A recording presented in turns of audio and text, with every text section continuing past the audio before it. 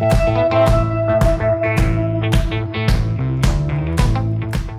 listening to Mike and Kristen, the podcast. I'm Mike, a musician, writer, and producer. And I'm Kristen, a painter, writer, and designer. Our show is all about following dreams, taking chances, and what life as an artist is really about. Together, we bring you weekly guest interviews and thought-provoking conversations. Let's go! Hello there, folks. It's Mike and Kristen here with another episode of our podcast, Mike and Kristen. What is going on? Not only is this another episode, this is another introduction. Another introduction and going to be another outroduction because my $4,000 computer just shit the bed and didn't save it. We had a really, really good introduction on take one. You know, it's like when you write that text message that's so poignant and you put all this detail into it and emojis and all the things, and then it just vanishes. That's what happened. And it was probably the longest one we ever did. We covered a lot of ground in that. Well, we're going to try to cover the same ground, but also we're now adding the story of this being take two. It's going to be even longer. It's going to be even longer is the thing. How we started introduction take one was introducing our guests, which I'll let you do again. Hearts of Kin. Woo! Two Cape Breton sisters that are just awesome in every imaginable way. Great singers, great songwriters, great people. Incredibly kind, big hearts, even though they're very little themselves. They're just two awesome girls who are kind of just getting really, really into the music industry right now. They're diving in head first. They're doing a lot of DIY stuff, like learning to record. They're really keen and really, really excited about what they're doing, and they're making people like us and all the people around them also excited just to see how they're going about this. We talked about how excited we were before they arrived here, just to spend time with them. Yeah, they're the biggest thing about them that I see is just let's tell everyone their names. Yeah, Danielle and Shellie. There you go. And when did they form? Did we talk about that? Just less than 2 years ago, Yeah. I think. Yeah, they started forgetting where they are, in this part of their taking career. It really serious. They started way back when because they're sisters. Yeah, they've been collaborating for a lifetime in various aspects. Mm-hmm. But yeah, they're from New Waterford originally, Cape Breton Island gals, so they're awesome. That's just that's all you need to know about them. They're from Cape Breton, so they're awesome. We met someone else from New Waterford today and talked about the scrappy nature of folks from that part of the island. Yeah, it's a good thing to have in your blood. You just don't want to have too much of it, and then you become a little too scrappy, and you have a two beer, and you're mouthing off to someone. But I don't think that's what Danielle and Shellie are like. But I think that their scrappiness has served them positively in their adventure so far. Like, they're not afraid to ask for help or get their hands dirty or just try something for themselves, learn at home, and I really admire that about them. Yeah, they're awesome, and their manager Brent was here with Danielle's us as well. husband. Yeah, Danielle's hubs, and we were gonna try and get all five of us on the mics, but it's a pretty tight squeeze here in the studio as is. And Brent made us these awesome coasters that he somehow printed some cool designs onto, shows the cover of our book. Mm-hmm. I did a Kristen Harrington art one and one that shows my home album CD art. Yeah. I think he uses a laser, which is pretty badass. Pretty fancy. Speaking of our book, we're sold out. They are gone. There's some left in a couple stores around the Maritimes, but in terms of what we have, they're out. It was pretty cool to sell out. I was almost sad to sell the last copy, though, thinking, I don't know, there's always somebody that comes by that maybe you want to give a gift to or just to have them around. We have our own. Our friend Marion sent us a hard copy even, so that's a special one. We might order another 1,000 or whatever, but... you can still get them on Amazon. And like you said, a few stores around the province that have graciously taken our literature into their shops. If you have not read it yet and want a copy, grab one on Amazon. Or, reach out to us and we'll point you in the right direction. And we didn't talk about the Moonshine Imaginarium yet. Yes, we've just had a pretty wild weekend at down in Hubbard's Beach in the Moonshine Lodge, which was the former film set for the show Moonshine, which we love. And yeah, we've put weeks of event planning. Months. We had a team of 5. So last week's podcast guest, Kate Harnish, and her brother Luke, and cousin Jared, and you and I have been collaborating and brainstorming and emailing and trying to make Zoom calls fit in when we can for, like you said, months now. And we brought together just this really cohesive, kind group of vendors, and food truck was there. You were singing, and we had a beer garden. It was just beautiful. Like I said in the first introduction, it felt like by the end of it, it kind of felt like a sports team going through like a tournament or something together.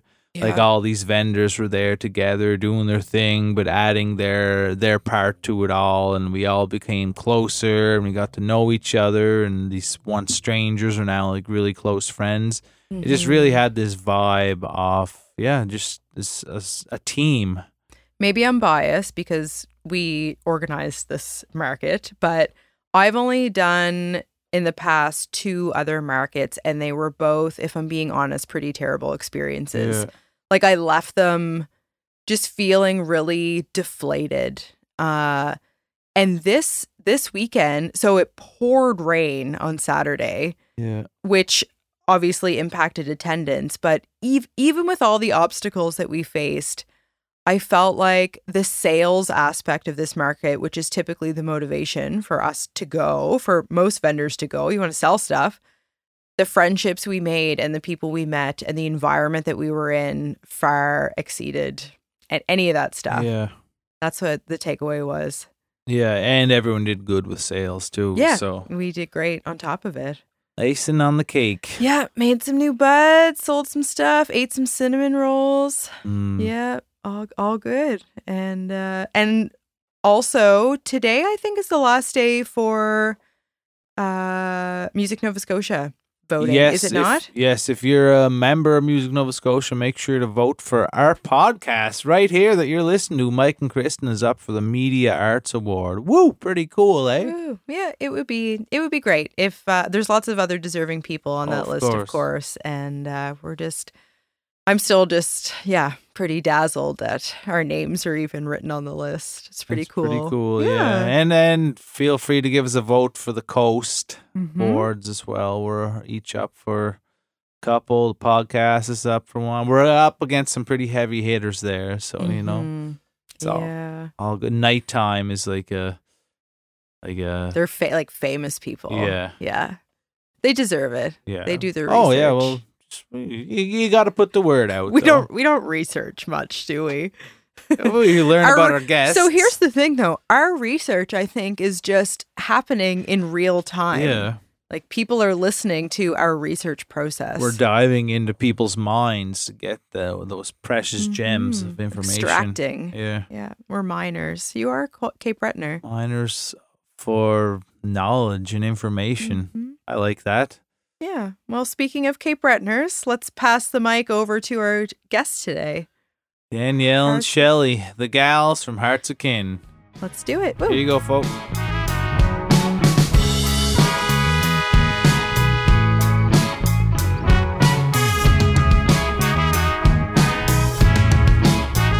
Things. It doesn't really matter. Yes, especially in a situation like this, it's just all in mono, so it doesn't matter. But yeah, what does mono mean? See? Yes.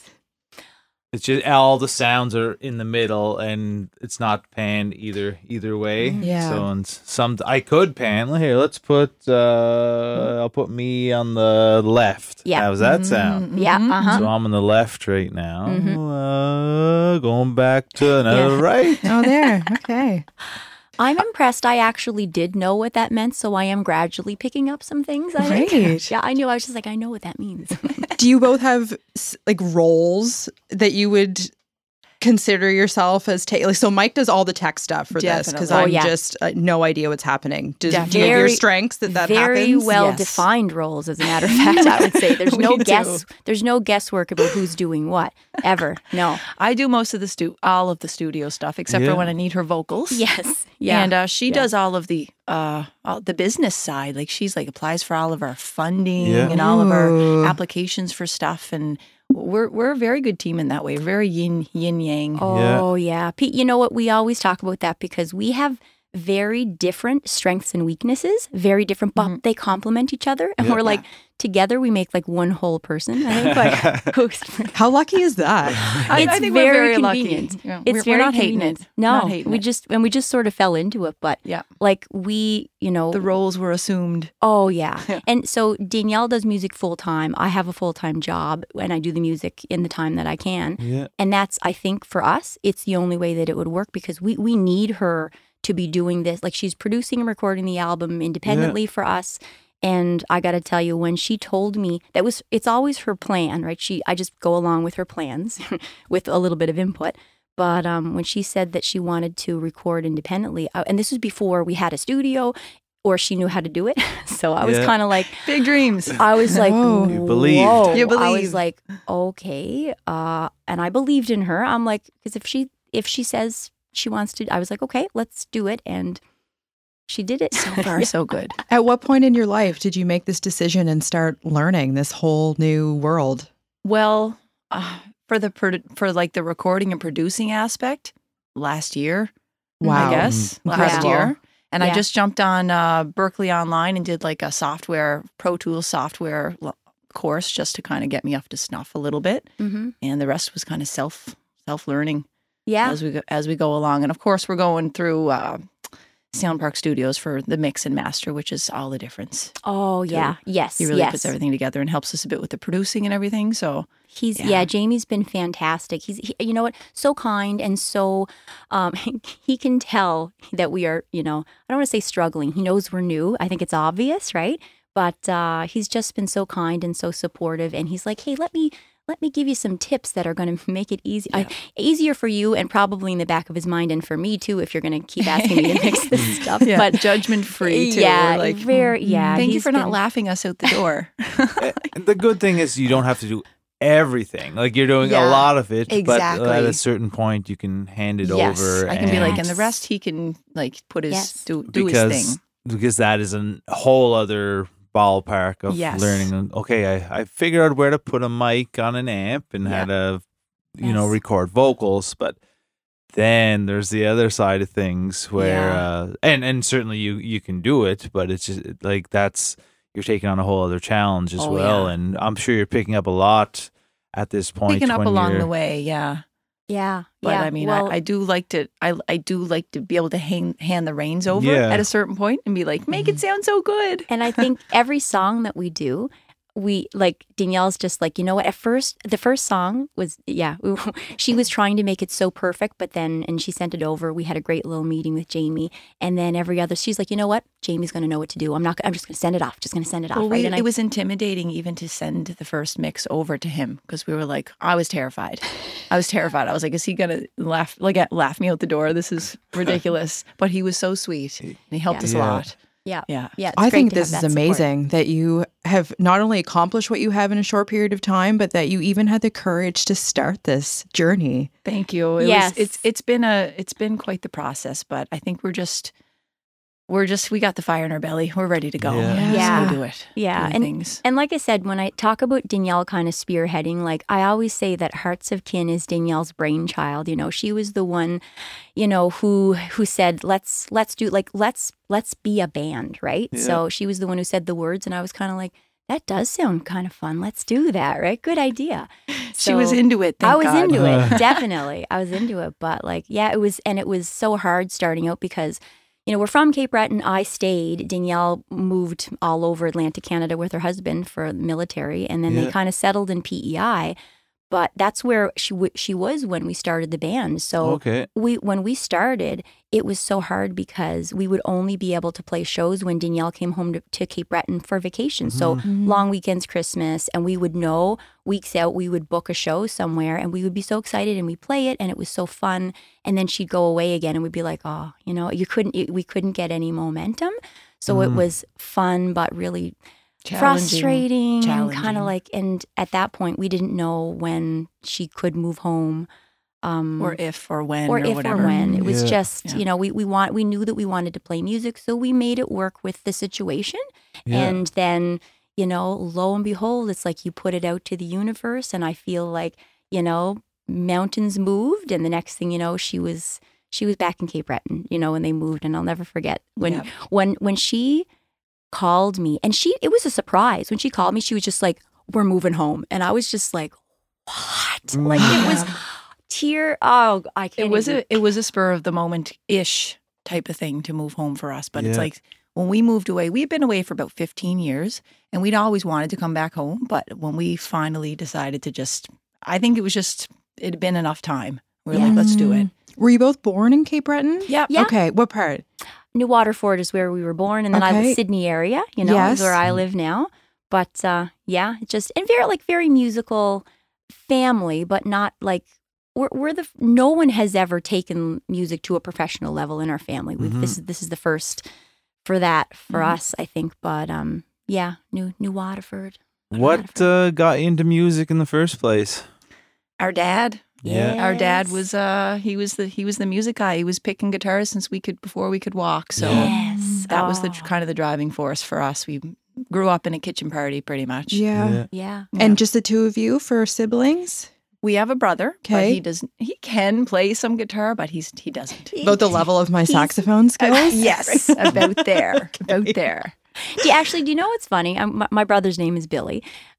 Billy definitely he can sing.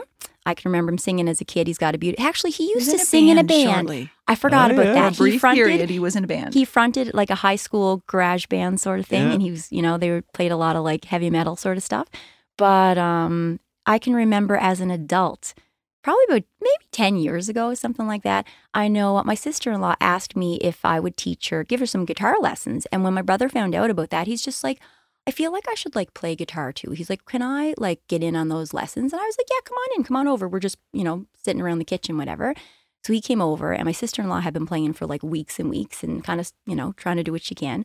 And my brother walked in, and he just picked it up and was instantly like, showed him a couple of chords for the first time. He just played them like he had been playing them. He had a very obvious natural ability just to play some basic guitar.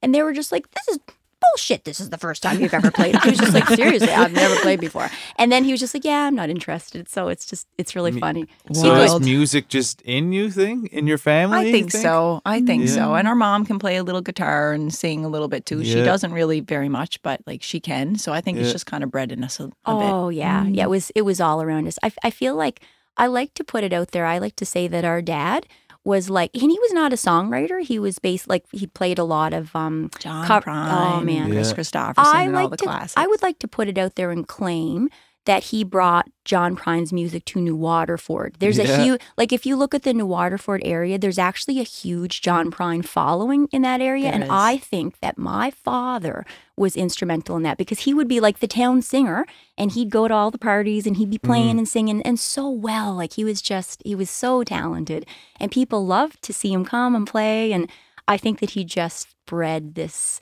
love of that music, because if you go to New Water, everyone knows John Prine's music, and that's not the case everywhere, I don't think. And probably knows your dad too. And everyone knows our dad, so it's like but in terms of where it came from, that's definitely where it came from. You know, I think we always knew that we always played music, but I think this level, this is a new thing.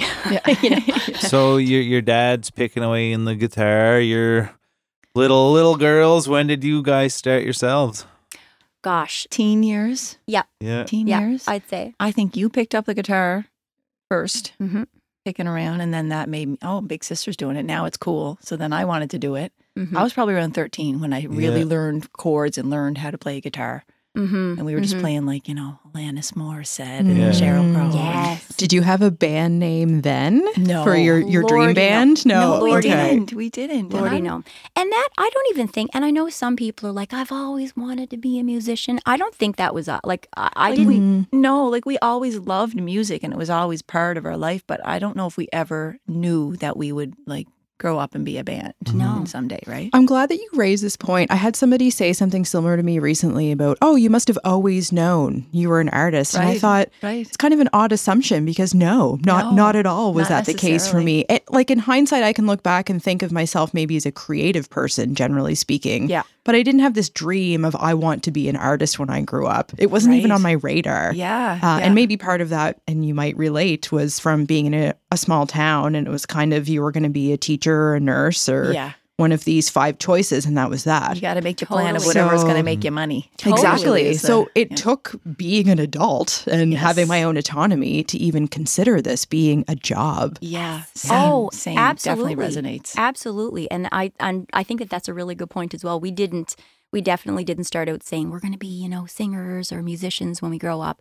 But Danielle was the first person to kind of take it to that level, to get out there. When she was living in PEI, before Hearts of Kin was a thing, she was just like, I think I'm going to like get a better guitar and a little system and like start to gig like bars and restaurants, right? And I was like, that's so cool, right? Mm. And then when she would come home, we still weren't a band. We would just kind of play together. But I think it's kind of like the support of our friends and our family. Like when they would hear us play and sing together, like so many people were like, my God, you have to do this. Like get out there, put yourselves out there.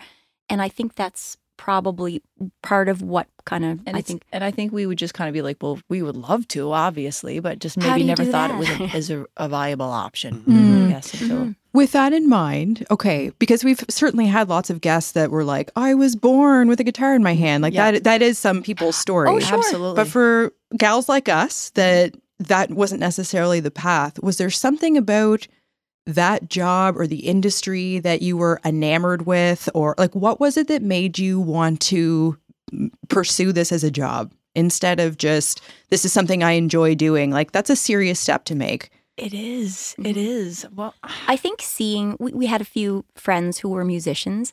I think, and of course, true lovers of live music. So I think when you kind of immerse yourself in that environment, and then because, we knew we had a little bit of talent for it, we liked to do it, then we thought all of a sudden it didn't really seem so far outside of the realm of possibilities. We were like, maybe we could do a little something. I think when we got into songwriting was a switch that flipped for us, right? Yes. And that was like kind of solidified it. We were like, wow, people like these songs we're writing. Let's do it. Yes, let's actually do it. And that's a whole other thing, because as soon as you start to write your own music, it's so different than playing covers, right? Yeah. They're both fun, but I would agree. I think that was the game changer. And then, when you see some people start to resonate with your songs, then it becomes, I think the goal for any songwriter is, how can I share my music with as many people in the world as possible, right? So I think it's the whole idea, and everything else is just kind of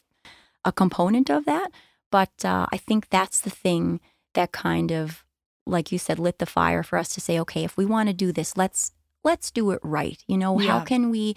And I feel like I'm proud of us, because I think that we've always set the bar very high for ourselves. Like we try to be very professional. We try to look to people who are doing well in the industry and say, well, what are they doing? Okay, well, let's try to do that, So yeah, but that's a really good point, I think. And but yeah, I'd say that's kind of how we ended up wherever we are and wherever we're going, and who knows where that is, I don't know, but we're here for it. Was it the response to your songs that was a big factor in this? Because I know for myself, like when I first started playing songs that I had written, or the bands that I was initially in had written, it was seeing people actually appreciate what we were doing ourselves. And like we'd do a couple covers, then we'd throw in an original song, and people like, oh, that song was awesome. I like, that was my favorite song in the set. I'm like, wait a second. We can create something completely on our own, and people can appreciate that. Yeah. And that was kind of a big turning point for me as well. Absolutely. Oh yeah, you said it. And if you can write a song, like you said, and someone, gosh, the first time that people will come up to us and say, and if you can make somebody cry, that's even better. It's like, oh, they really got that one. But you sing a song, and I think we love making them cry. We love making, well, because, and I know I'm not the first person to say it, but with songwriting, it's you tell your story in the hopes that it resonates with somebody else. And if you're, if you speak your truth and from your own experience, it almost always resonates, because we're human. Everyone has experienced what you have experienced, right? In some form. In some form, right? Mm-hmm. But when you get, people come up and just say, "Oh my gosh, that song about your son, or that song about the soldier, or whatever." Yeah. I just there's just such a beautiful. There's no words for it. I don't know what feeling, it is, and it certainly solidies what we're doing to keep doing it. Right? It's the biggest motivator for sure. For sure. Just there's no better feeling than sharing that, with people. It's just that human connection. Like it becomes relatable to everybody else. Like and knowing you have that power to create that. Yeah, I've heard someone say before that it's an artist's responsibility to make sense of our emotions. Right, yeah. And that's a big challenge we all have. But knowing that we have the ability to do that, like there's a little pressure on us, but we take that with pride and put everything we can into it. Right. And knowing that we have the ability to influence people is just an amazing privilege, really. Like, I have the talent that I can reach someone and make them feel better, or make them just feel happy. It's healing, right? Yeah. It's healing. Yeah. And the relatability component feels like this common thread through every art form. Like even stand-up comedy, they'll often use these everyday scenarios that we have a good chuckle at because we've been there. Right. And so your songs may not be funny, but they're relatable. And I think, that's kind of something I'm just thinking about now is the creative thing that we all have in common here. You're just true. Drawing on different aspects of life, really. Yeah. In your art form. That's not the first time that I've heard that term too, like the responsibility as a songwriter or an artist. And I know one quote that really stuck with me that I heard recently. We went to see Dear Rita at the Savoy Theatre, which was I don't know if you guys have seen it, but it was amazing production. I think there's another run toward the end of the month. But anyway, it was just a mishmash of a lot of Rita's quotes, and one of the quotes was, "Someone out there has a wound in the shape of your words." And when I heard that, I was like, it was just like right through That's the heart. amazing. I'm like, That's nice. It was my biggest takeaway from the whole production. And I thought, as a songwriter, it just speaks to the responsibility because, it's people they're feeling it, but they can't articulate it. And if you can articulate it in a way that makes sense to them, it's just that feeling of, wow, I'm not alone. Somebody else gets it. They feel that. And I think it's a beautiful thing and it's important. So, yeah. What about your own feelings and emotions when you're performing? And I want to go back to an interview we had here with our mutual friend, Elise Aaron, who talked about, I had never heard a songwriter put it in such a way that resonated with me, like you're describing, in that she was talking about songwriting, saying it's basically like writing in your diary. It's that personal. And then you're getting up in front of a crowd and you're singing those words. And you also have to look really cool while you're doing it. That's true. And I was like, oh my God. Like, at least when I'm painting, I'm in my pajamas and, like you just take a photo. But you guys are in such a vulnerable position. Like, how are you feeling being the messengers of these words? Oh, I think it's a bit of a work of art still. Like, it's hard to, we're pushing ourselves to do that. But each time it gets a little easier, maybe. Since we're still kind of newish songwriters. She hit the nail on the head. I think I would agree with everything that she said there. And yes, and you're right. Not only are you, it is like your diary. And that's often where the songs come from. You're right. And I think, and we would still consider ourselves like in the infancy stages of being songwriters. Like I feel really inexperienced and very, we've only been doing it a couple of, Danielle a few years more than me. But yes, it's like put yourself at your most vulnerable and then just bear all, and it's almost like I always say, I compare it to like the little kid who like they draw something. It's like, do you like it? I made this thing. And it's kind of like, and even you're right, the way that you dress, the way it's a part of your brand, it's a part of your image. It's like, how do I want to portray myself to the public? Like it's all a part of who you are. And I think the more consistent you can be with that, the more people will relate to it, right? I know it's a little cliche, be true to yourself. Like, don't, just whatever, if you like to dress like this, I think, and when you're performing, I think you have to lean into it a little more. Mm-hmm. Like, if you like to dress a certain way, just accentuate it a little bit. Accentuate it a little bit, I think, right? I think that's great advice. Yeah, just lean into it. And we're learning so much along. And it's funny that you should mention Elise, because Elise is a good friend of ours. And when I talked about the mentors, the local mentors that we have, she's a big one, because, we first met Elise used to work for CB Mike. And when we first decided that we were going to record an EP, and we didn't know what to do or how to do that. We just knew we wanted to do it. And I didn't even really know much about CB Mike or what they did.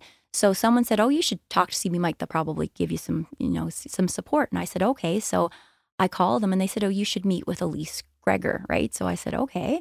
And I remember I met with her downtown, and it was probably about a 2.5 hour meeting, something like that. And I went with a list of questions. I'm okay, this is what we want to do. So not only did she answer all of the questions that I had, she also gave me a load of information that I didn't even think about. And from that day forward, she became a bit of a mentor for us. And I remember when I walked out the door, she kind of said, "Shellie," because I was like, "Thank you for this meeting." And I was kind of like, "This meeting has concluded now." And she was like, "This doesn't have to be like the last time like I can continue to help you," sort of thing. And she's been great. So, but yeah, like these, and I look to her and we say, well, what's Elise doing? What should we do? Yeah. And others, like there are a lot of really wildly successful artists in our area. So I just look to them and beyond and try to, I say copy, but in our own way. Like, what are they doing? And then we put a Hearts of Kin spin on it and we do something like along those lines. But you need a template. When you don't know where to start, you just need a template, right? A guideline of some sort. It's overwhelming. It's so overwhelming, but worth it, I guess, if you look at it that way. Today's episode is brought to you by the amazing Wilson's Coastal Club. This resort has 8 cottages ranging from bachelor to 3-bedroom units, so you can take the whole family along, including your fur babies. Dogs are welcome. Mallory and Kyle, the owners, are 2 awesome people who have created the perfect getaway for you. And we've stayed there ourselves, and, we felt like 2 little kids on vacation. This hidden gem is right on the ocean. They've got a private beach with loungers for all of their guests, e-bikes, and all of the water sports like stand-up paddle boards, kayaking, swimming, and the ambient sound of the waves. A lot of wildlife there, too. Loons, ducks, seals, cranes, deer, bunnies, and more bunnies! Woo! As if this place wasn't awesome enough, they're also offering fitness classes on the beach, wellness retreats, and meditation workshops. Wilson's Coastal Club is open all year round. And if you're worried about the Nova Scotia winter nipping at your nose, don't fret, they've got you covered. They're offering Canadian-made cedar wood-fired hot tubs and oceanfront 10-foot red cedar panoramic view barrel saunas coming this fall. Located at 7532 St. Margaret's Bay Road in Bootlears Point, Nova Scotia, you can book your stay at wilsonscoastalclub.com. And if you book before October 30th and use the discount code Mike and Kristen, you'll receive 15% off your stay. Woo! Private beach! Bonfires! Whoa, good times in the Maritimes! S'mores! Woo! Yeah. Was there something that shifted that got you into writing songs? Because obviously you were playing some covers before that. Did something happen where you're like, we got to start doing original songs, or was it just a natural progression? I think it was maybe a combination of both. I think deep down we always wanted to write songs, and we just didn't know which angle to come at it. And I started picking away at it a bit when we were still in PEI, and the family and friends were telling me that the songs were pretty good. So I think when we decided that we wanted to do the band, we were like, let's start gigging, but also let's record an EP of original music just to show the people that like we're serious about it and like we're songwriters and we're gonna give a kick at the can. Start a band with the end goal of we'll eventually be doing our own music, right? Yeah. But I guess not to bring up bad memories, but the pandemic probably, what else could you do? We had when I say named, like we formed our band, it was 2019, I guess, right? At some point during 2019 that we put a name on it and said, we are a band now, right? Yeah. If there was a day that it was born. I don't know the birthday of the band, but it was sometime during that year. But yeah, and then 2020, so we were like, and she was still in PEI at the time, so we were like, let's write songs, I guess, right? So that's, virtually for a little bit.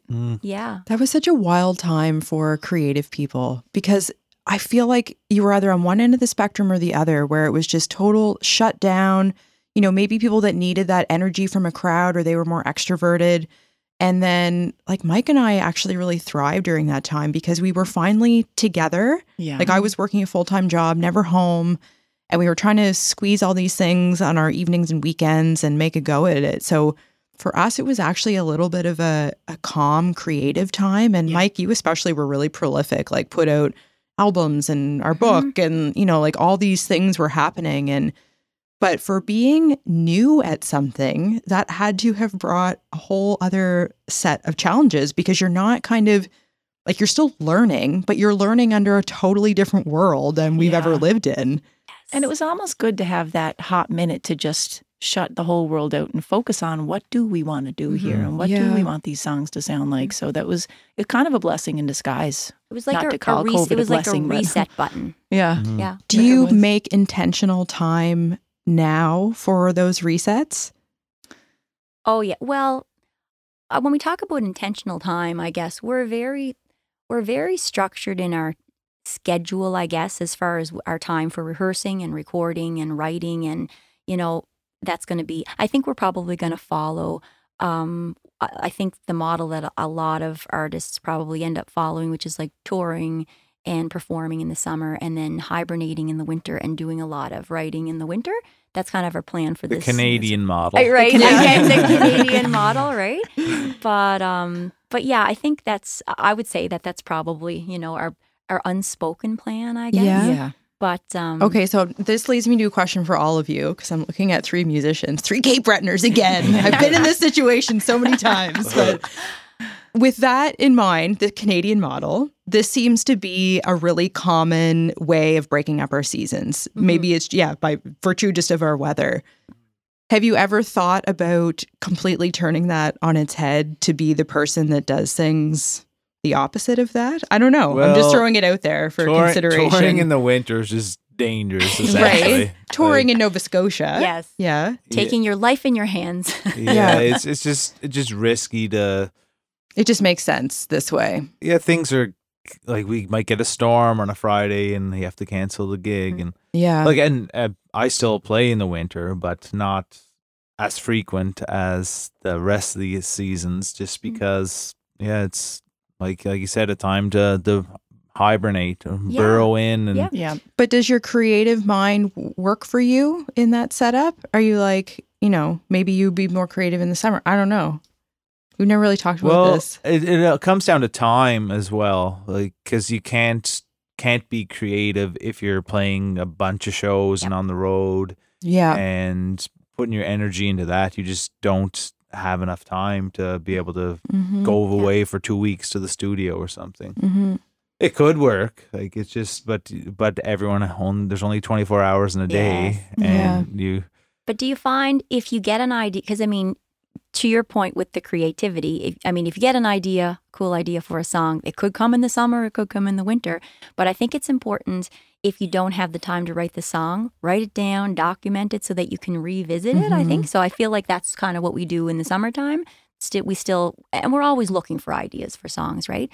But we don't always have the time, like you said, Mike, to write it. We might, because we're busy, right? So I think it would be challenging to flip that model, even if you were so inclined. I think it would be. That makes sense. Yeah, but document it. That's a good question. It was, Stick it in a book. I wonder if some people do that. I'm sure if they live in Arizona, maybe right. If they live in Arizona or Texas. And do you find, Mike, like for the winter, like, so yes, like live shows are less frequently, but I feel like they're a little more, you could do a couple of special shows, like they're special. I don't know, like because you're not as busy, it's like maybe I have less shows, but there'll be cool shows, a cool show here or something. Not that they're, not all special, but I don't know. I like cool, few and far between winter shows. Not all gigs are equal. No, they're not. That's true. Yeah, they're not all as soul filling. I No, guess they're is a not. good way to say it, but they're different. Yeah, it's like apples and oranges, I guess. and I think it ultimately comes down to whatever works for you. Like, if you're making your living completely off music, then you still have to find a way to make money during the winter. So you're going to have to either play a lot, or maybe you score a film, or maybe you do just whatever you can do to make a living off of your art. You have to do. So maybe you have to keep playing, like go to Europe. You're doing whatever it takes, but there's no set model. Like that's just kind of the way it falls for a lot of people here, because I guess the weather just dictates that, and people aren't inclined to go out as much on a stormy evening. But and that's another good point too, Mike, with you're depending on this for to make a living, and there's so many avenues, there's so many different revenue streams with any kind of art, I guess, but like with music,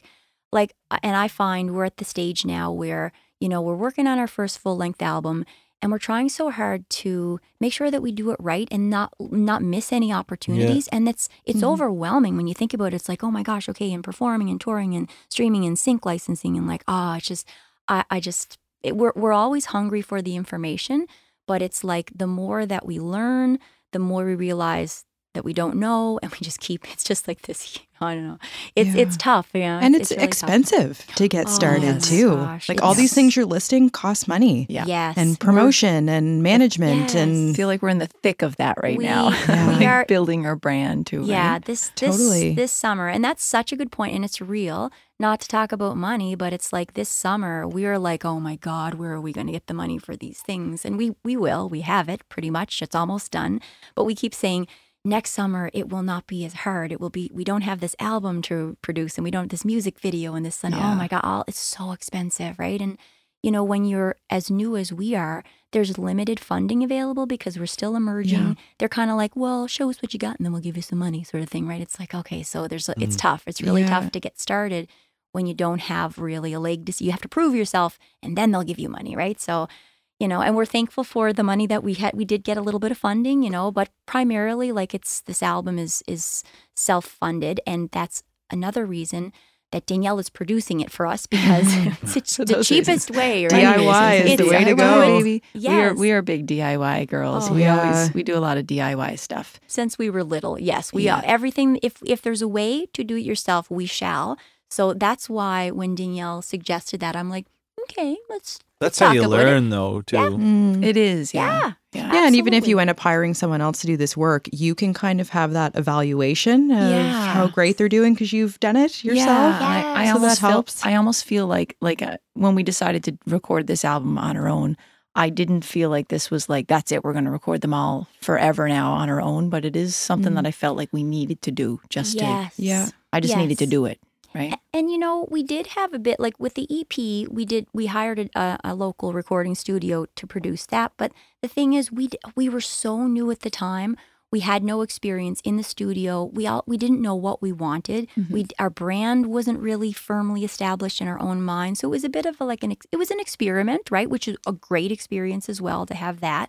But then it was like that experience, I think, was also, instrumental in us saying, okay, well, I bet we could probably do this ourselves, right? So I don't know. I think everything that you do, it's just one more stepping stone to wherever you're going next, I guess, sort of thing. All important experiences. Yeah. Would you say that your brand is just an extension of you as people?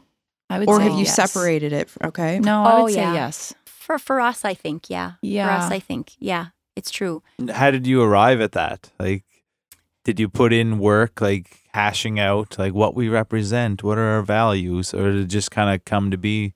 Not so much formally, formally, but I think subconsciously. And like, I think the cool thing about us is that, because we are two, we get to bounce the ideas off of each other and feel each other out with things. And I'm thinking this, do you think that too? So I think that's a big part of how we sort of naturally fell into what our brand is. And like your brand that's a broad term. Like, what is your brand, right? Your image, how you portray yourself to the public, what you represent, what you stand for.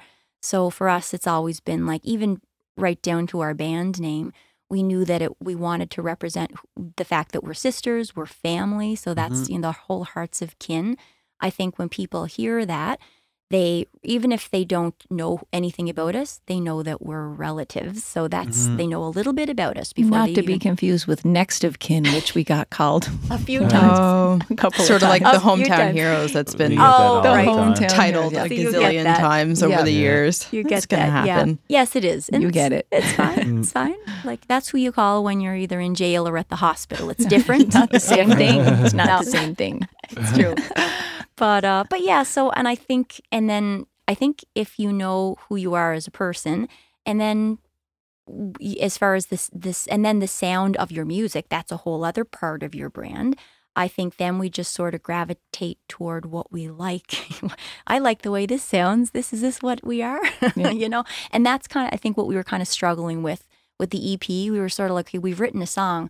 What is it going to sound like when it's done, though? When it's produced. So I think that's a whole other thing, because there's an acoustic version, and then you can go so many different ways with it. And I think that's something we hadn't given enough thought to when we were, in the production stages of that. But now we're like, okay, what you have to have an end goal in sight, I think, right? Yeah. So what does it want to sound like? Don't get too carried away with production sometimes, because that can be easy to do too.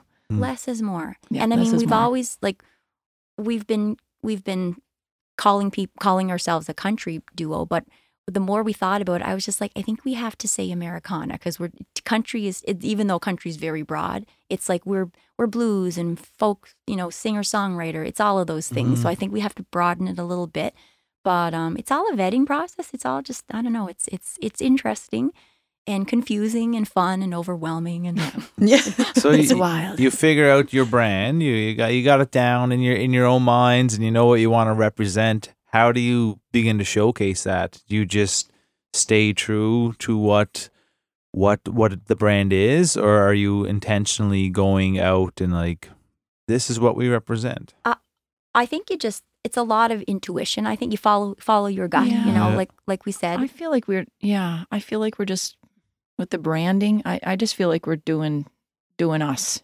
I don't know. Maybe it's, we try. We hope it's coming off trying authentic, to be ourselves. We're just trying to not stray. Well, and I can say, as one of your listeners, and because we've met in passing a few times at different events, but I can truly say, and I said this to Mike before you came, I was just really looking forward to hanging out with you gals today. You're just really kind, you're easy to be around, I feel at ease around you, and I feel like your music is representative. Like, hearing you talk about it in this way, I didn't know the answer to that question.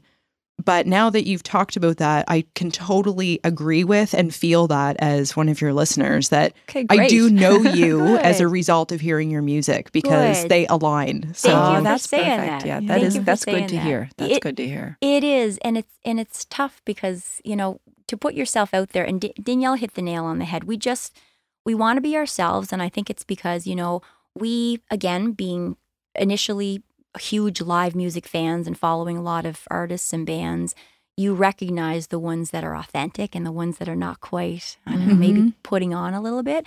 So I think we have good instincts when it comes to things like that. And we thought if we want people to, we know it's important to connect with people, and we know that the only way to do that is to show them who we are. And I think the biggest challenge for us, I think, is I think we're a little shy still. It's hard, right? So, and even like, that's where Brent comes in. Brent's great. Like, even he's like social butterfly, networking and meeting, and even like to do, stage banter in between. And I know a lot of artists say the same thing. You feel really comfortable and confident when you're playing, and the second you strum that last note, you're like, now I have to speak to the people. But and I think we're getting better. We're getting better at it. And I'm so glad that we have the two people, because I feel like it would be so much more nerve-wracking to be on stage all alone. I know, we joke about it all the time. What's different about that part? This is really curious for me, because the singing part, I would sooner die. But if I had to speak, like I might get through that. See, I'm the opposite. I would rather just sing all day and let her do it all the talking. That's usually how we do things. Yeah.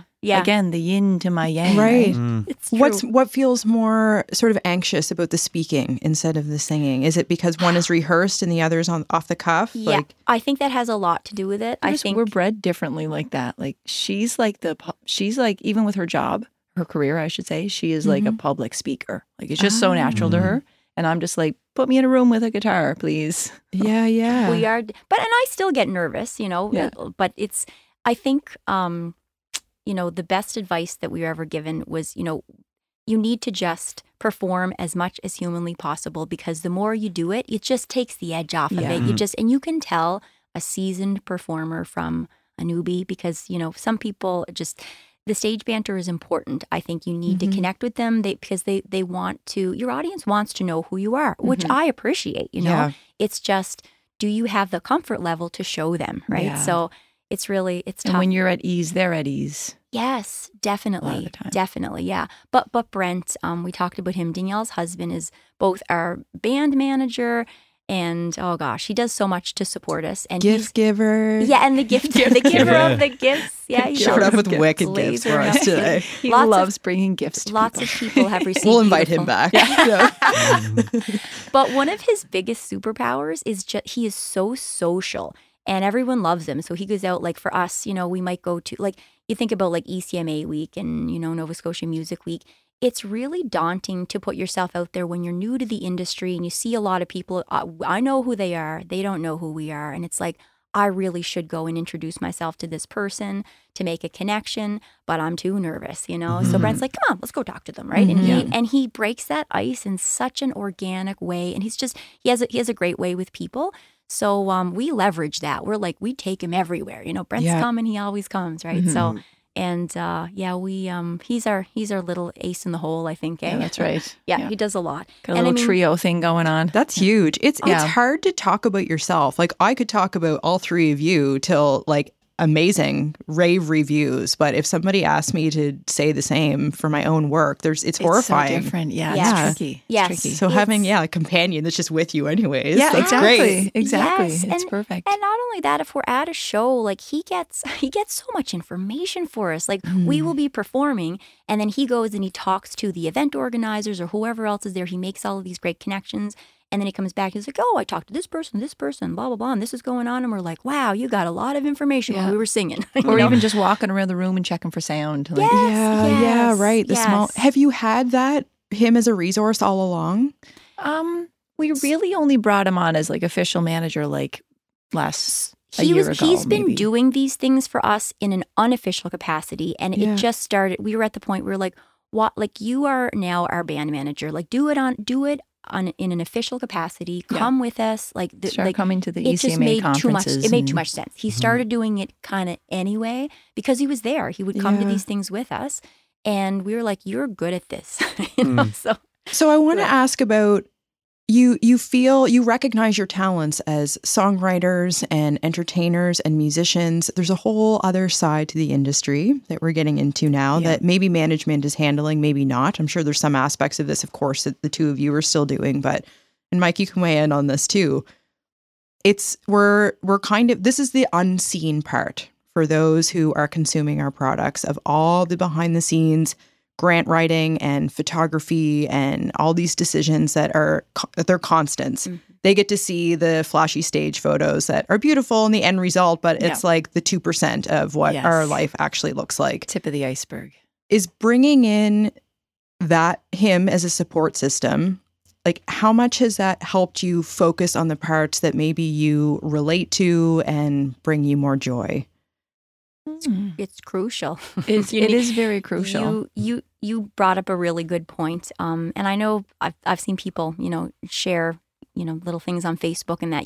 It's true. What you see is like the tip of the iceberg. And I mean, yourself, like it's so much work. Such and a if hustle. you do not love it, you will never make it. You have to love it, right? But yeah, I think that I've heard a lot of people, and here's a funny thing. Years ago, I used to hear people talk about building your team, and I didn't really understand what that meant at the time. The first time I heard the term building your team, I was kind of like, I had a vague idea of what it meant, but I really, every day that we're in this, I get it more and more, and you do need an entire team. You need, and Brent is a great support to us, but it's not enough to do what we want to do. We need more. We need a publicist, and we need more. We need more people. I'd love to hand the social media off to somebody else. Yeah, wouldn't we all? So much work too. Well, and you said it because it's if we had a full team, if we had a label, if we had a full like someone taking care of all of those things. Imagine if all we had to do was just write music and perform. Imagine, right? But it's okay.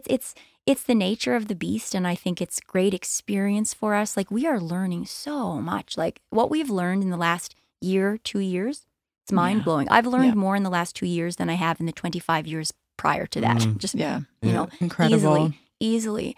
And I still feel like there's so much more to learn. But I think we'll never know it all. No, we'll never get it all. And you're changing as people all the time as well. Absolutely. So with your art being a reflection of you, that can change too. Yeah. Your output of that creative expression of yourselves. Yeah. And that's another really good point too, Kristen. Like we are changing as people, and we have changed as people. And that's another way that I justify, I guess not doing this earlier in life, because I know, like, I look at like these 20-year-old prolific songwriters, and I'm like, oh my God, they're so much younger than us. We feel like we're very late to the party, but at the same time, that wasn't our path, and I know for a fact, if I tried to write a song when I was 20, you would get nothing. I didn't have enough life experience. I still don't know how some of these young people can write these beautiful songs that it sounds like they've lived 1,000 lives. It's like, how do you know those things, right? How do you write that? Yeah. It took me,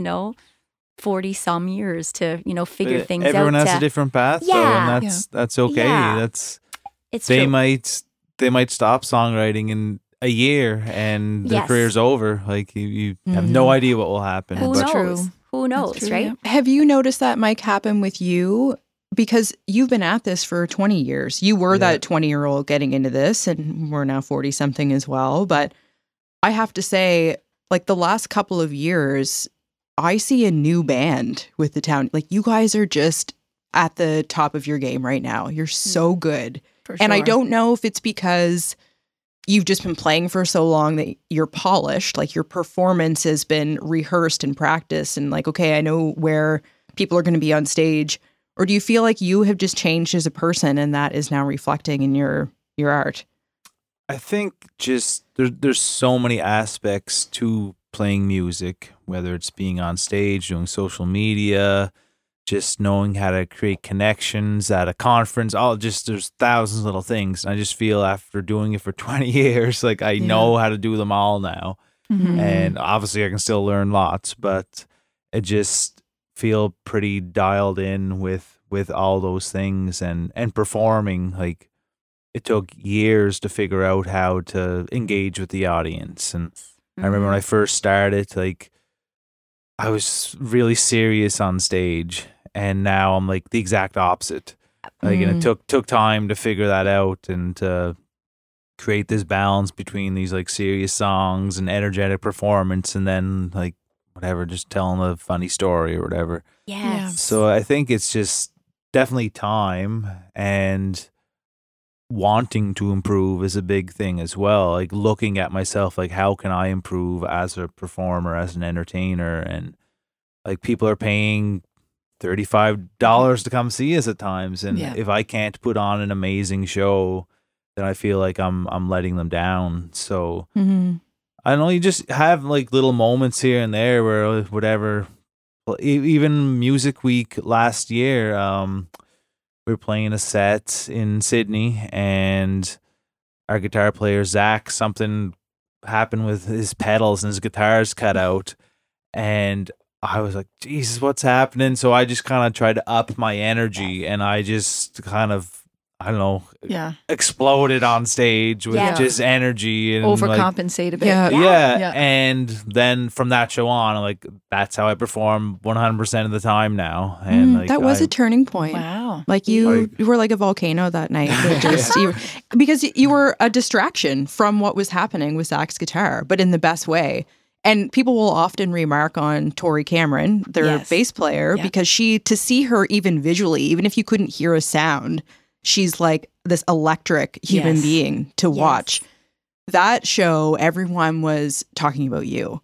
Was that the Steel City? Was that when you guys were at Steel City? Yeah. We were there for that. Yeah, we were that there, was an incredible show. That was a great show. Thank you. I didn't notice the issue with the guitar pedals. So there you go. You did a good job. There we go. You did a good job. Yeah. That place was packed that night. Yeah. But it's just like, that's not that long ago, but it's something I learned in that moment. Like I have to just give, and I always try to give everything I can on stage, like it's something, but I'm like, I gotta, and by the end of that show, I was exhausted. I'm like, I gotta be in decent shape to be able to do this. So even like the last little while, like just been exercising a lot and lost a fair bit of weight, and just like I can perform, I can do that easier now on stage. And it's just like that's something you would never consider like until you get to that point where, wait a second, I need to have good cardio to be able to perform for an hour straight like this. Like, it's true. Like if I'm like between an instrumental part, if I'm just like rocking out and then I go to the mic to sing and I'm out of breath, I can't sing. So it's true. So true. I was just saying to her earlier how I sneezed and pulled a muscle in my back. So we're at that age. That's where we're at now. Yeah. We need that's to be also relatable. We need to be in tip-top shape. It's true. It's true. But that's a really good point. And you know what? You raised a good point too about, the if people are coming, they're paying money to come and see you, you should feel a sense of responsibility to give them a well-rehearsed show. And that's part of it too. And I've also heard people say, and I totally agree with this, if you are the performer, the entertainer for the evening, you have a responsibility not only to, to put on that show, but also to you have to kind of command the room. So if something happens in the room, whether it's on stage or something happens, I've heard people say, like, if some catastrophic thing happens, you can't ignore it. You have to address it so that the audience can they'll be apprehensive about it if you don't. I know when we played Rock the Fiddle a couple of weeks ago there, I was wearing like a kind of a fringy belt, right? And I was playing a tune, and it was actually a cover. It was a tragically hip cover, and Boots or Hearts, and I got to the part where I say fall apart, and my belt literally fell off. It was right around my ankles like that. And thank God it was only a decorative belt. It wasn't a functional belt. So it wasn't holding anything else. Wasn't holding her all together. It was a really, it was a low-key wardrobe malfunction, but I had to make light of it and pick up the belt and be like, and the last time I played that song, I broke a glass, so there's something about me in that. But every time I say fall apart, every time I say fall apart, I literally will fall apart. But you have to acknowledge that stuff. I think make light of it, and if you can joke about it and laugh it off, or do you have to do something like you said to compensate for it or whatever, because the audience, you owe it to them. They'll be a little apprehensive until you acknowledge it, and then they're like, okay, it's been addressed. Let's move on. They know that their belt is on the floor. Yeah, kind of thing. Right. Yeah. I don't know. It's just one of those. But that's the difference, like I said, between like a seasoned performer and someone who's just really new and not quite sure how to handle that sort of a thing. And everyone wants that. Like I said, the audience wants you to be comfortable. They desperately want you to be comfortable. And if you're not, they're not. They're like, oh, they're not. They're nervous. Or so it's a tricky thing, though.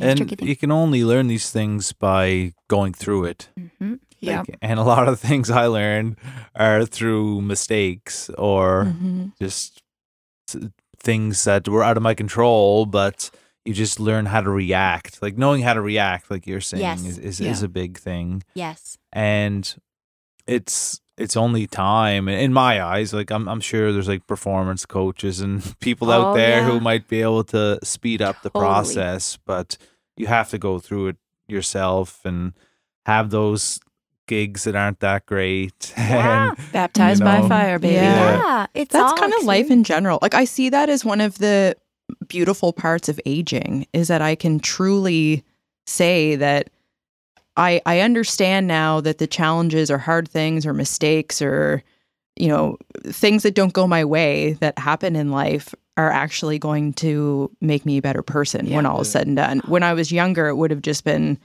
poor me, this thing happened, me. Yeah. It's really great now when things are shitty because you know that you'll grow from it and learn. Yeah. That is a very good point. It is. And you know what? It takes a certain level of maturity, I think, to be able to look at it that way. We agree for sure. We talk about it all the time, as a matter of fact. But I think if you can get to the point where, because sometimes, like, hindsight's 20/20, they say. So a lot of times you might have a terrible experience, something good comes from it, you grow, you learn, something gets better, and you look back on it and you say, okay, I see why that happened. That makes sense, and this good thing came from that. But when that happens to you enough, you can get to the point where even when you're in the thick of the hard thing, you're like, this thing sucks that I'm going through. It's but you're a learning experience, I guess, right? Yes, that's such a good distinction. We're like, you don't need to be a year in advance to look back. Yes. You can say, I know a year from now I'll be able to look back. If you and if you can put that spin on it, it helps you get through it while you're in the thick of it. We talk about this a lot. We do, yeah. We've had a rough year, like a high. I want to say a rough year, a high and low year. Like we lost our dad a few months ago, which was something it was coming. No, thank you. It was coming for a long time, and but that's again, because we've had some life experience. We were able to again go through that together. And I always say, the bond that we have is a special one. And I always say, how do people go through their life without a sister like that? I don't know how they do it. It makes it easier. We are spoiled. We are. I'm very blessed. But yeah, I feel like even when things were just so difficult we're like, we are learning. So this is changing us. We are learning so much from this. We are going to come out of this different people, better people. It's so to know that in the moment, it was so comforting, it was just. We talked about how, like, not to get too dark or anything, but when we did lose our dad, we talked about, imagine if this was 20 years ago, we wouldn't have the capacity to deal with it in the way we do now. Yes. You know what I mean? Like it was. And that perspective alone, I imagine, was a tool. It was. Yes. It was. It helped a lot. Oh my gosh. Absolutely. Well, you know what? And actually it was around that time that we were, still in the process of recording our album, and we didn't have a title for the album, but we wanted to be it had to be the perfect title for the album, and we wanted the name of the album to kind of represent those highs and those lows, like, okay, because it's the thing that connects us all. It takes us up, it takes us down. It's life. It's just this emotional roller coaster. If you get through the hard times, it's gonna, So we came up with the name of the album, Beautiful Burn, because that's what life, it's a beautiful burn, So we thought that's it, right? That's the thing that just, when you hear that, you think, okay, yeah, it's burning, but my God, it's beautiful. So anyway, that is a perfect title to capture that sentiment. Awesome. Yeah. Thank you. We as soon as we're digging it. Yeah, she said it, and I was like, that's the thing. That's it, right? That's it. But yeah, it's wild, and it's life. It's just the way that life is, right? So.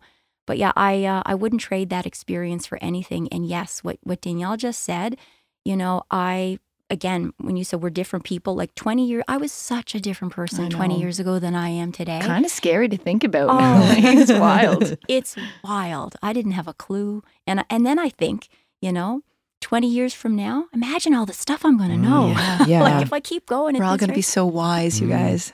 We are now. We're going to be friggin' life masters, I think that's what I like. Mike and I have been fortunate enough that as we grow, we've managed to kind of either stay on the same page or be able to communicate enough to understand one another and the changes that we're going through. And I see that as kind of the tool or the ticket to longevity in any relationship. Yes. Is, communication's no new idea of like how you make things synergetic, but like you as sisters, I think you're the first siblings that we've had on the show. Oh, really?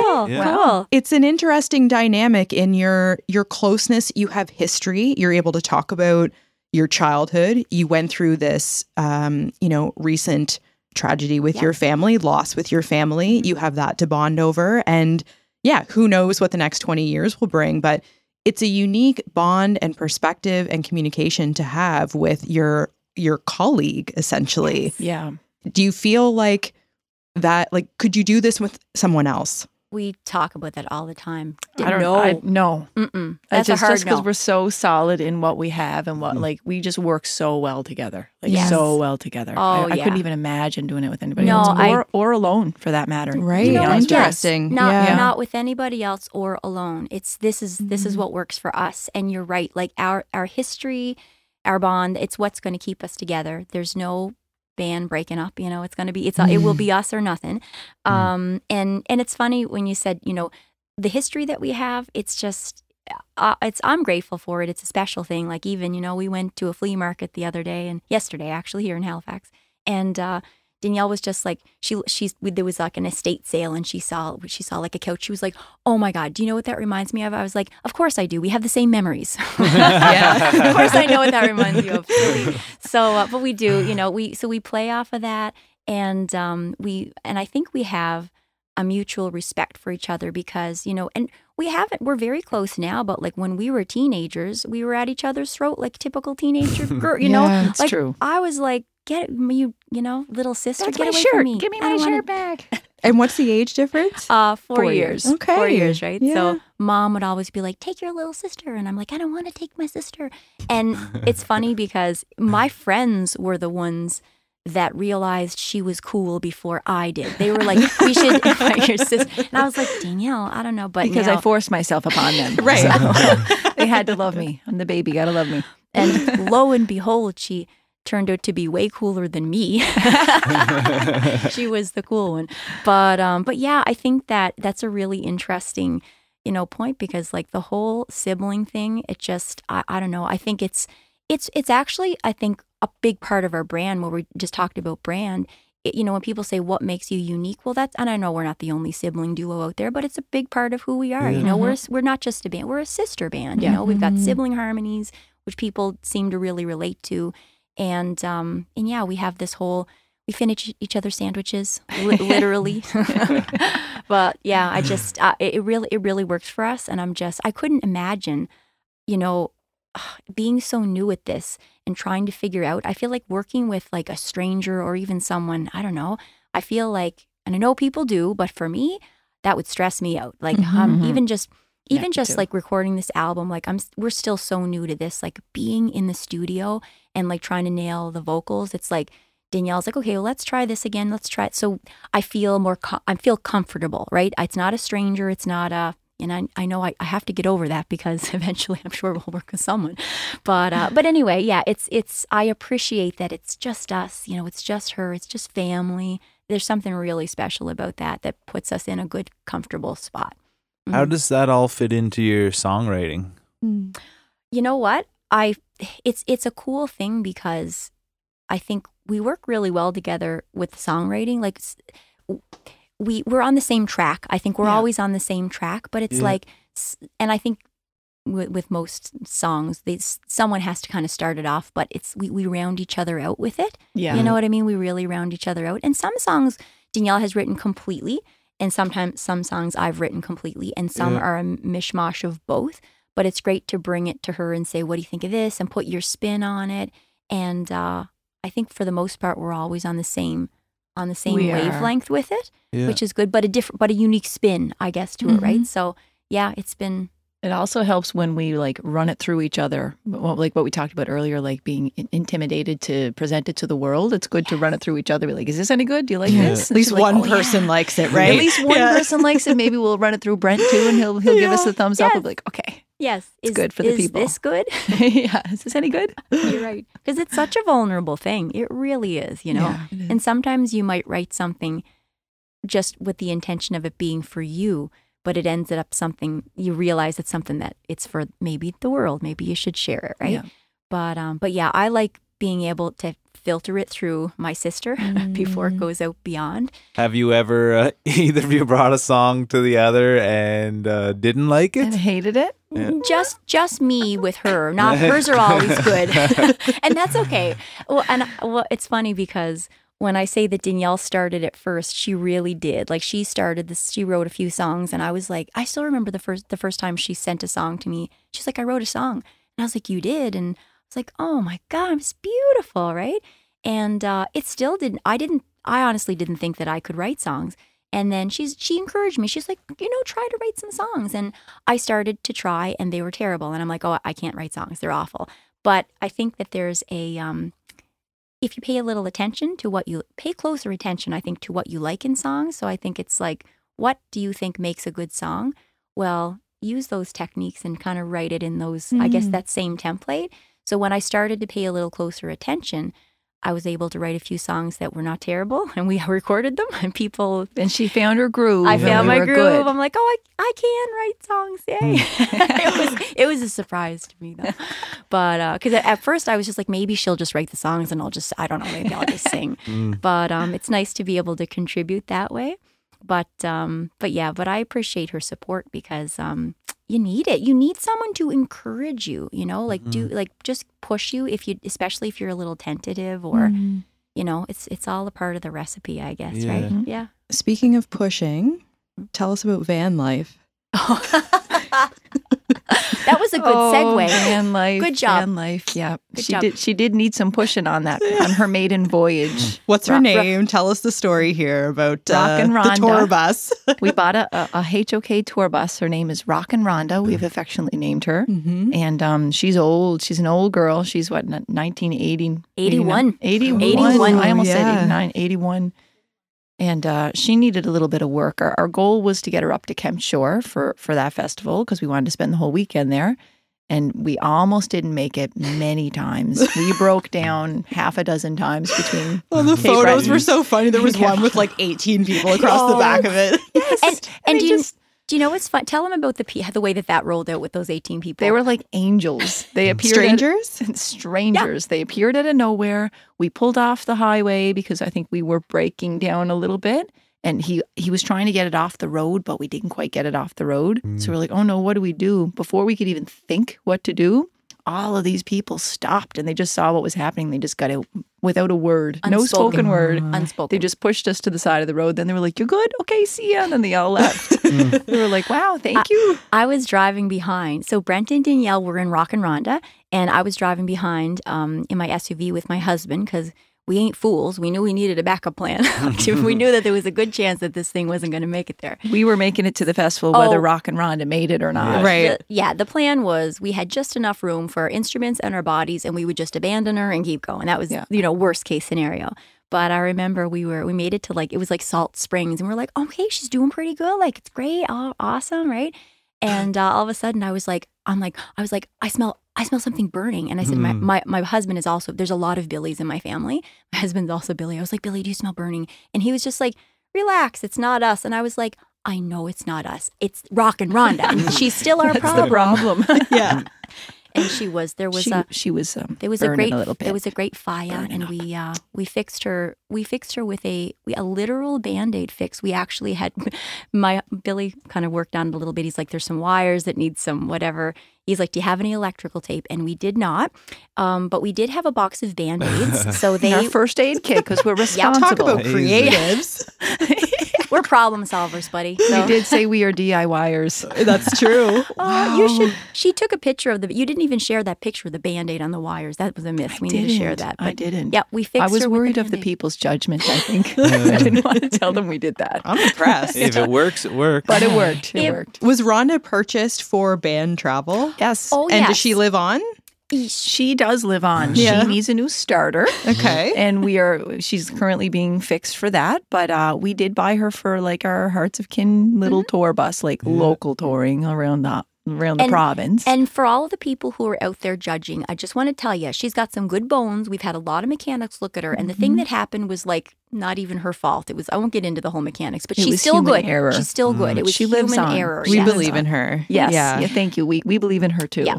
We do. She's a good old girl. And she has such a, I feel like she's part of the family now because she has it, when we named her, I'm like, well, she's a person now, right? Yeah, so Rhonda.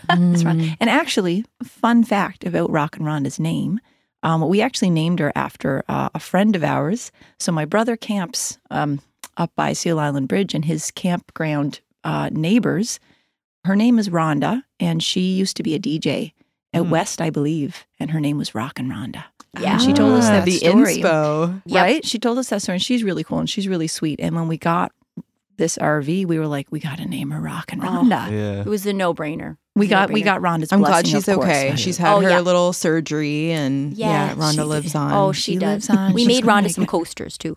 Oh, nice. We were like, thanks for giving us your name. Here's some posters. Yeah, you got to do. treat But, them with care. Yeah. But Rhonda lives on, and we plan on, we still have a few places we're going to take her. We're going to take her, well, the next place that we hope to take her is just Acoustic Roots in Cape Breton, because that's really close by. So that'll be a good little test run to make sure she's okay. And then we're going to Pembroke next month. So In Ontario? Or? No. Pembroke Festival. Everyone, gotcha. You're like the 20th person to ask us about that. No, it's Pembroke Music Festival. It's actually Upper Stewiacke. Okay. Upper Stewiacke. Yeah. But she could make it because she did come from Ontario. Yeah, that's where she came Going back from. to her roots. She's an Yeah, back to her Ontarian. roots. She's Yeah, an she'd make it Ontarian. if we had to. Yeah, Oh, yeah. we'll see. Yeah.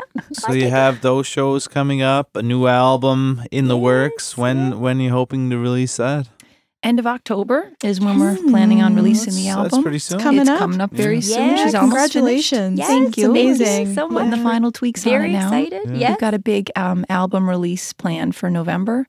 Yeah. So it's going to be Where at? Yeah, tell us. Do you have the all details deets. or? We Yeah. do. Yeah, Sweet. it's going to be at the Holiday Inn Ballroom. Yes, Oh. Sydney, Okay. Sydney Permission. Waterfront. Yeah. Swank. Sydney Yeah. Waterfront. We didn't Yeah. release the date yet, but it's No, that's fine. It's mid-November, but Keep yes, a it's little coming. bit of Little mystery here. That's right. Keep That's your right, ears yeah. and eyes peeled, people. But that announcement's actually coming really soon.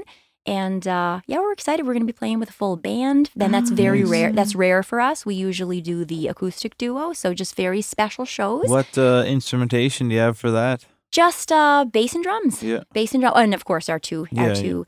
acoustic guitar. Danielle plays the mean slide guitar as well, Yeah. and some electric. And That's we'll have a bass badass. player. And Yeah. and actually, you know who's going to play bass for us? And I'm so excited. My daughter Destiny. So Oh. she's a musician as well, Yeah. and we're excited about that. That's so amazing. it seemed Yeah. like a no-brainer. So Parts of Keep it kin. keeping it Oh. right. Yeah. She fits like the criteria for the band for Yeah. sure. And So she's a little singer-songwriter herself. When she's gigging around, we call her Parts of Kin. Yeah, we're really proud of her. We'll take her up and invite her up for a little special guest performance. So, So cool. it's cool. It's Well, definitely. what you all have done in such a short period of time is very impressive. You've got the attention of so many fans already. You're playing great festivals, great shows. You're great storytellers and speakers. Thank you. Thank you and, so much. yeah. We're trying so hard. We're just Yeah. giving her. Thank you. We're giving her Yeah. best That's all we you can do. That's all you can do, right? It's inspiring. It's so, just keep it up. Oh, we're thanks, we're guys. so The impressed plan. and The plan. appreciative of you making time to be all the way here Oh, and Tantallum thank with us you so today. much for having us.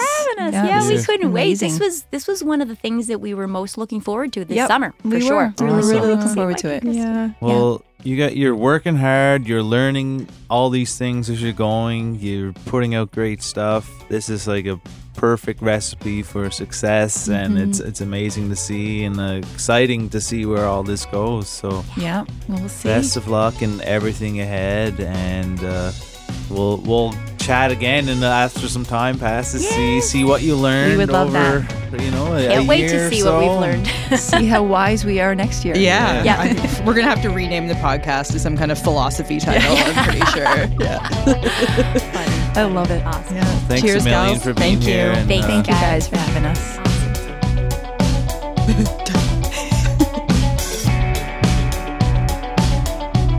There you have it, folks.